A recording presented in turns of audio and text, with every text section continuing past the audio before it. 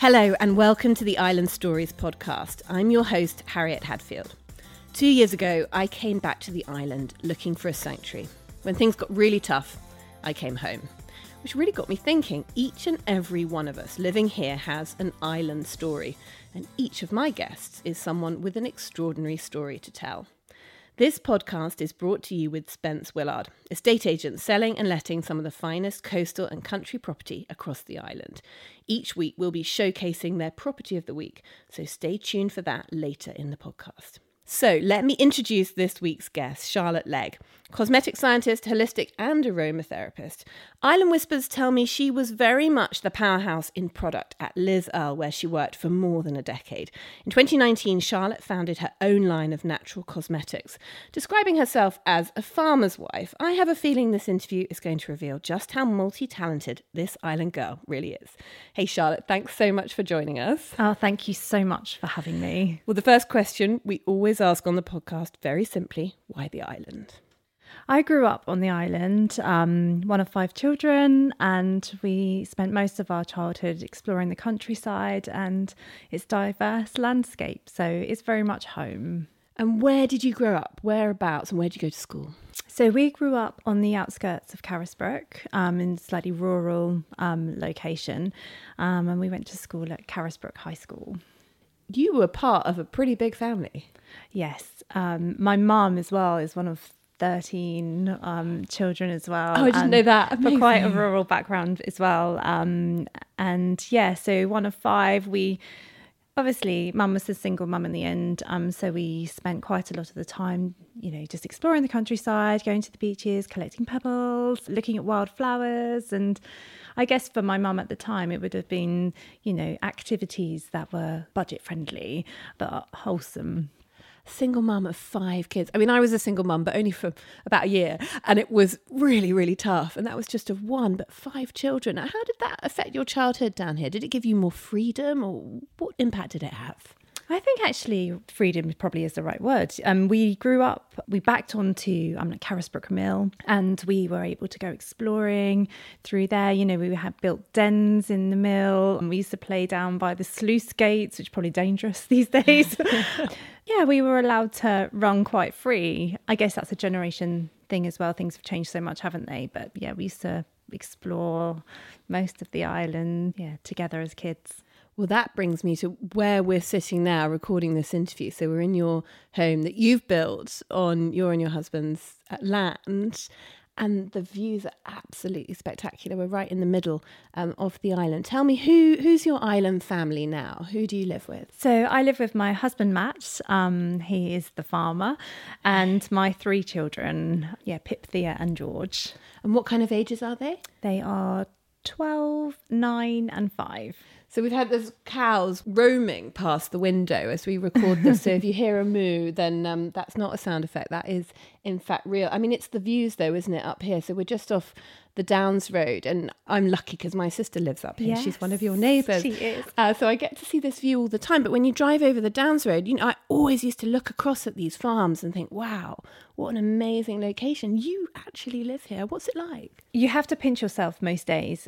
And I will never take it for granted. I think every single morning, it sounds really cheesy, but every single morning when I open the curtains, I just take that view in. I'm so grateful for our surroundings. And I think when you look at it, you realise actually how small you are in this universe and the great things that go on around us.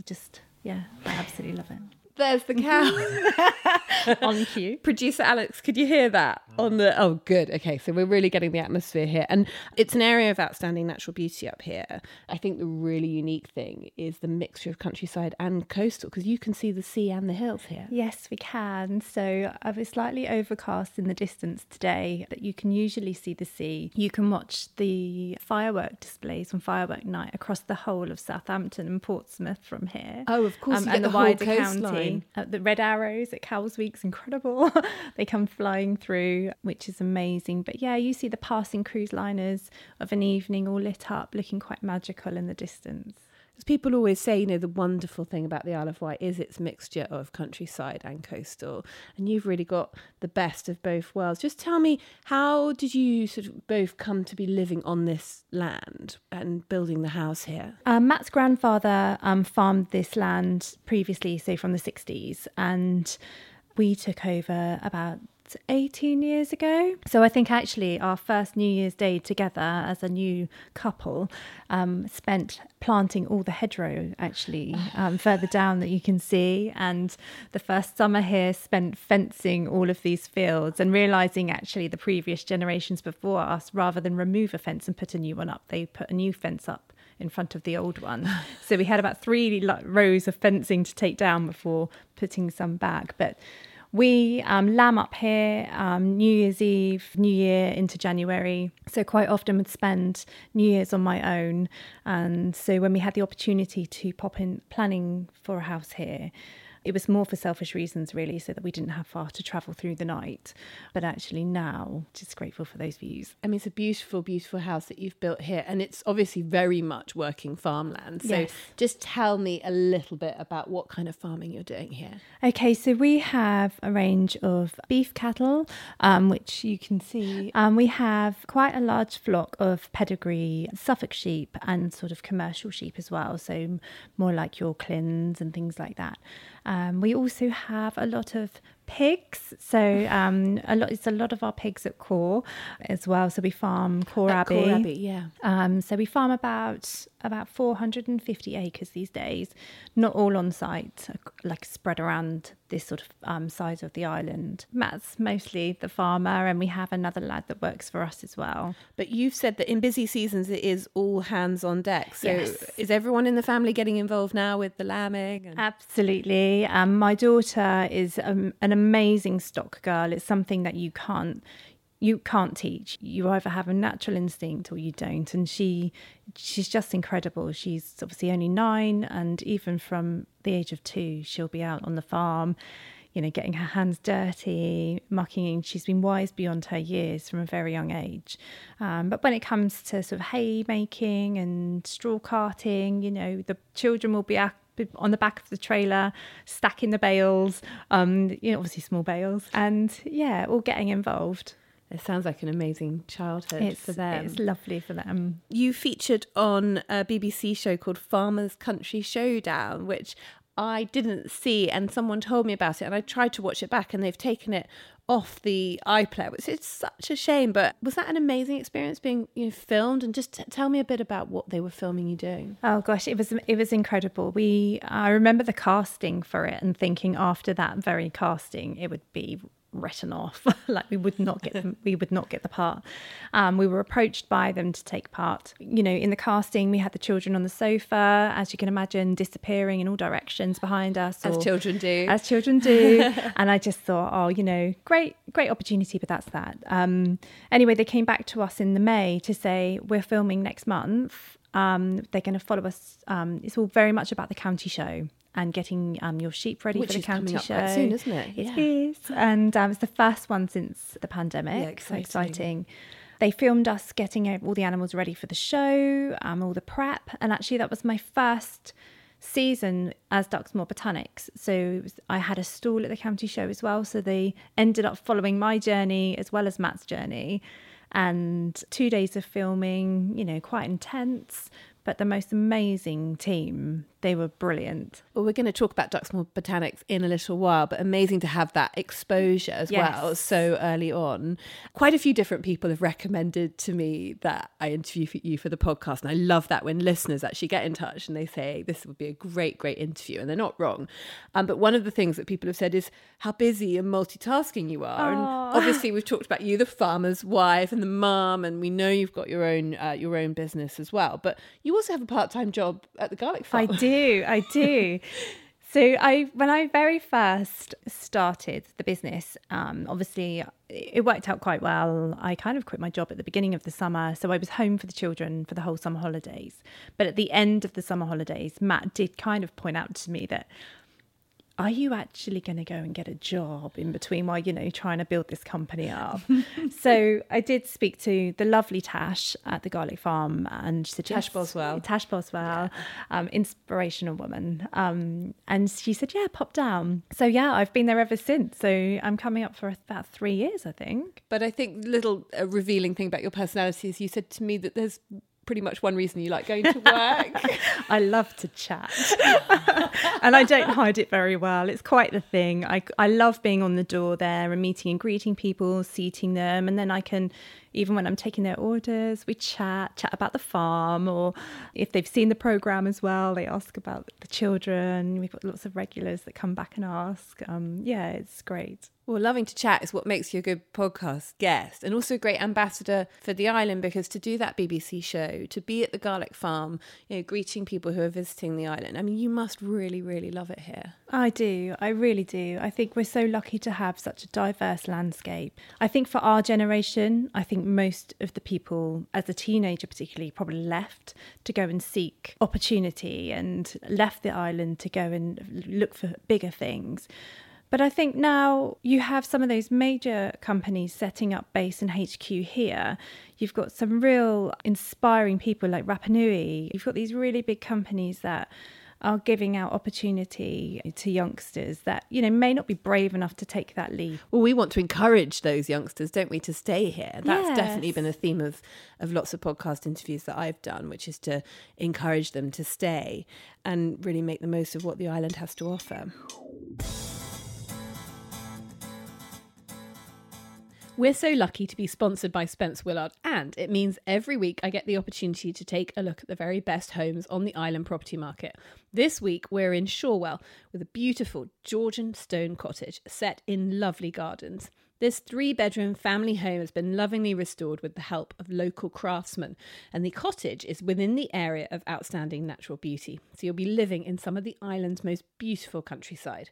To find out more about this property or any others, do contact our sponsors, Spence Willard. All of their details can be found in the show notes.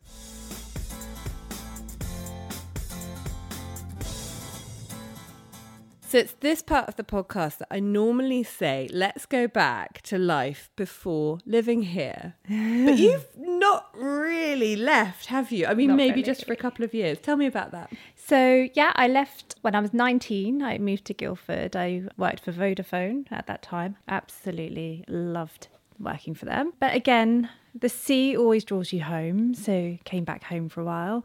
And then I worked for another company, training up the South region and implementing new stores for them. I quite liked that. That was down at Bournemouth, so I could still see home. So I felt more comfortable there. But again, the pull of home always draws you here. So just a couple of years off the island, but yes, otherwise a whole life so far lived here.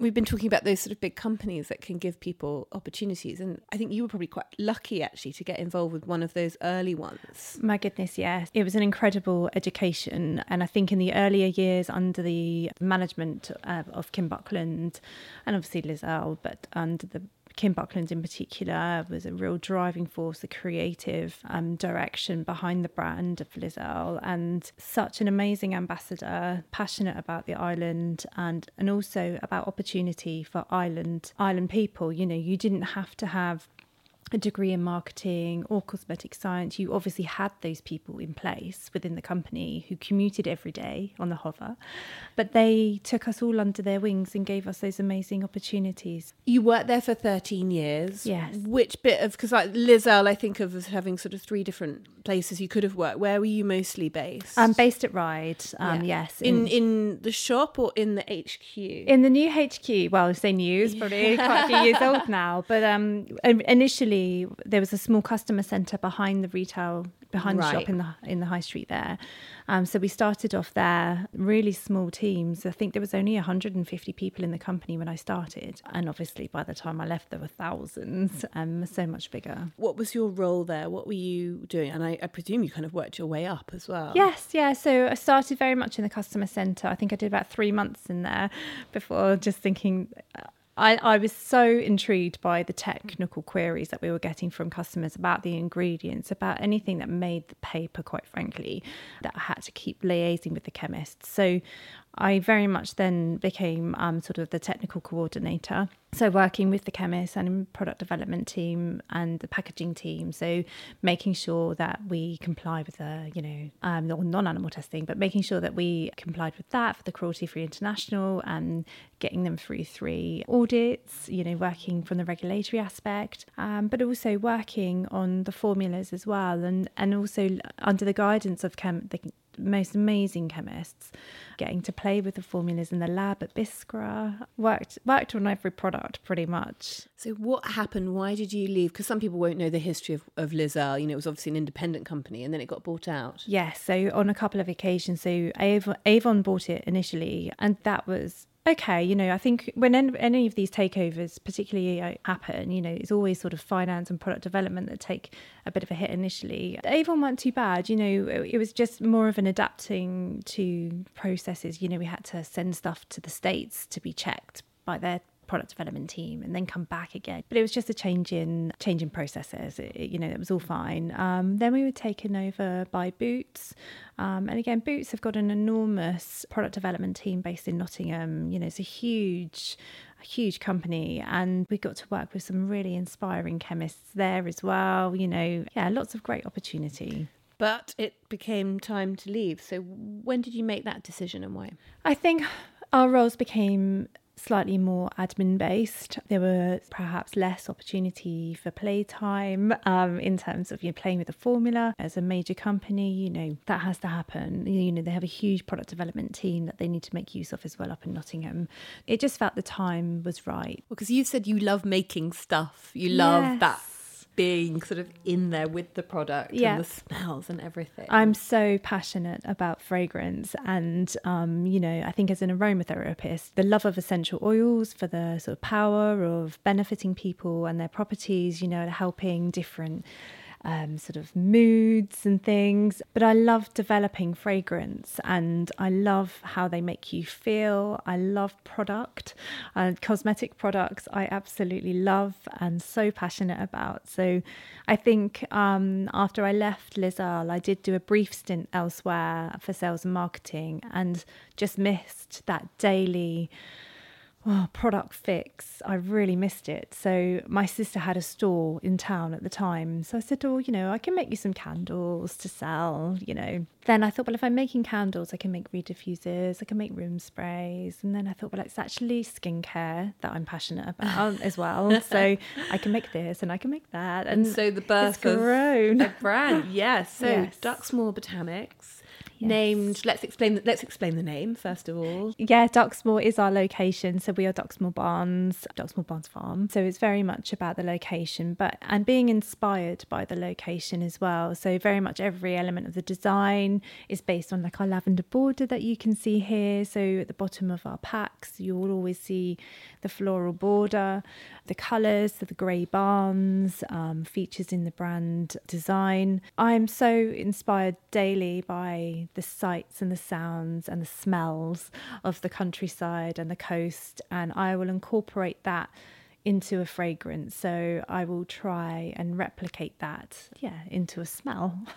So I'm sitting here heavily pregnant, I think is probably the best way to describe me, due next week, and my island girlfriends threw me a kind of party a few weeks ago, lunch party, and they gave me this incredible gift, and it was a box of your products. So I got everything from essential oils to soaps and lots of different things. Everything just smelled delicious. Scrubs. You have a huge range now in just a couple of years, because you only started 3 years ago. Yes. And there's so much more to come. But I find it's really hard to try and step back. So I'm always trying, obviously I make everything. So I do the website, I am the accountant, the marketeer, the social media person. Multitasking was about right, is what I was told about you. I do everything, but there does come a time that you need to ask for help, which I'm not very good at, and to be able to push that brand forward. How do you do that? I mean, what is the next stage for that? It's so hard. I honestly don't think I really know. I think I am in the current process of transferring the website over to a new platform, because that has a lot more interaction and a lot more intelligent stuff going on behind the scenes, reaching out to people. Do you need investment? Is that the next thing? Or then do you lose control? I know that's always the conundrum, isn't it? It is, yeah. I mean, it is something I have thought of, and I do need to give more thought to. But yeah, it needs to push forward. One of the things that's, I mean, obviously not unique, but it is the sort of point of the brand, is that everything's ethically sourced. And that was a Liz Earle thing as well, I think. It was. And I think I'm really lucky to have had that background and education and connections, really. There's always the thought that perhaps, when you're on a larger scale, those things are more accessible to you. But I met one of my suppliers at a cosmetic trade show, actually, when I was still working for Liz Earle. They were too small for us at the time and wouldn't have been able to meet the order quantities. But actually, for a small brand, they were within reach, and they worked directly with the farmers and the growers. They put investment back into the community, so they build schools for children, particularly with the shea butter sourcing in Ghana. There's facilities for the children there. The equipment's been invested in to make that process so much easier for the people. There's I think 2,400 women there in that cooperative, but you have that real. That a fair price is being paid, and the people are being ethically treated as well, but also that the botanicals are harvested in a responsible way. So you're not over harvesting them.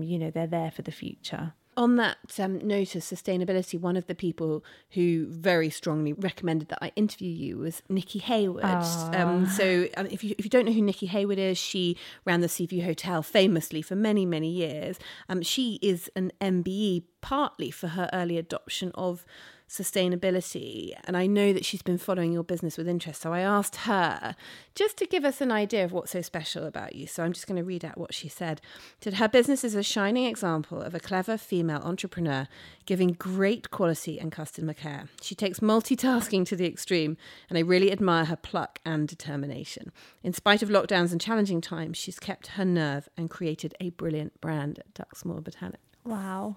That actually makes me want to cry. No tears are allowed on this podcast. We've had them once before. I think we got Alan Marriott pretty teared up about the county press. So does that sum up, do you think, what you've been trying to do? My goodness, yes, I do feel quite teary. Yeah, it's been hard, particularly with lockdown. I think you really have to have grit and determination. I think when you have 3 children at home, all on a different education level, trying to homeschool them. At the time I was manufacturing for another brand as well, so I was trying to manufacture at that time in my kitchen.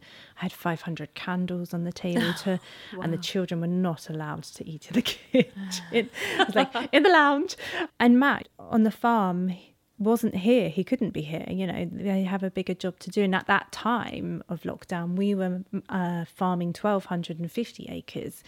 So 3 times the size really of where we are now. And so, it wasn't possible to have that help. So the children were quite feral at points. But I think lockdown, though, was actually where a lot of women shone, and where it became so evident actually how good we are. Yes. At multitasking and how much you can achieve when you really have to. Yeah, exactly. You really have to, and you really want to. Just on Duxmoor Botanics, I just wanted to ask, in terms of your sales, how much is online, how much is sort of traditionally, in shops, and also how much is on the island and how much is off the island? So it's a really good question, and I think that really has been the real test, if I'm honest with you. The lockdowns in particularly, obviously, everything was online. So your online sales were crazy, crazy busy. Everyone was sending each other a gift, which was wonderful. And obviously now with retail open, I would say the split really is possibly retail is definitely the driving force now at the moment. That's where people are out and about more. Is that mostly island-based retail? Yes, predominantly. I mean, we have a couple of stockists on the mainland, and I'm keen to grow some of that. I'm kind of careful about, where we're stocked, but every place that we're stocked currently has a meaningful connection or a personal connection in some way. So where have you got some of your products? So the Garlic Farm, we have a really lovely display, and I celebrated 2 years in there recently. So I put in a new, much bigger display in there, which was really lovely. Robin Hill are our neighbours as well. So love Robin Hill. Have a small selection in there, Great just to keep that story. But yeah, there's a few lovely boutiques on the island as well. One of the things that I'm very passionate about is that the Isle of Wight as a brand is so strong and is so strong on the mainland. And yes, I don't see why we shouldn't become like Cornwall, where if something's made in Cornwall, it's a great boost to it in terms of sales. And I feel the same about the Isle of Wight. So how important is that Isle of Wight branding, do you think, to you? Oh, it's so important. So much so, I developed the Island collection. So I have a whole fragrance range devoted to the island, and I love the design work so much.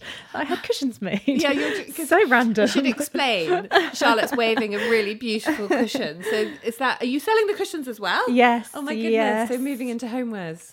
Yes. I think this is going to become a huge, huge success, this brand, and thank all based you. here on the Isle of Wight. So finally, we always ask our guests a quick fire round of 5 things about the island. So Charlotte, are you ready for your 5 things? I believe I am. Okay, number 1. I don't know if you ever get time to do this. Favourite place to eat or grab a coffee?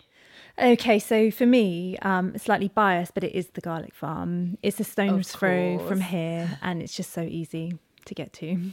Number 2, best place for a walk, swim, or meditation? So I love to run. So I like to run over the downs here, down through Arraton Valley, through to Merston and back. Yeah, that sounds like quite a long run. Number 3, your favourite island activity? So for me, it's managing this landscape, frankly. It's quite time consuming, all of the woodland area. But the one thing I think I'd like to do, and I haven't done yet, is paddleboarding at St Helens. So that is on this year's list of things to do. Bucket list. Well, yes. We're now sort of thinking about season 2 and what our 5 questions should be. And I wonder if we should have like a bucket list question. That's a really good idea. Yeah, thanks for that, Charlotte.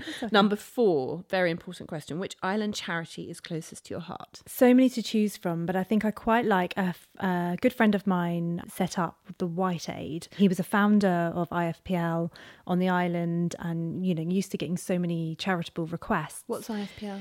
So they do like in-flight. You'll probably correct me. In-flight things, Jeff. I'm sorry, but they founded White Aid. White Aid. So basically, companies around the island can donate to them, and they distribute the funds to island charities. So it's like an umbrella charity that then distributes the funds. Okay, yes, that's really smart. Yeah, really good. Because there are so many charities, aren't there? There are, and it's so many so different hard causes. And they're all. You can always find a connection with one or two. And the final question: what do you love most about this island of ours?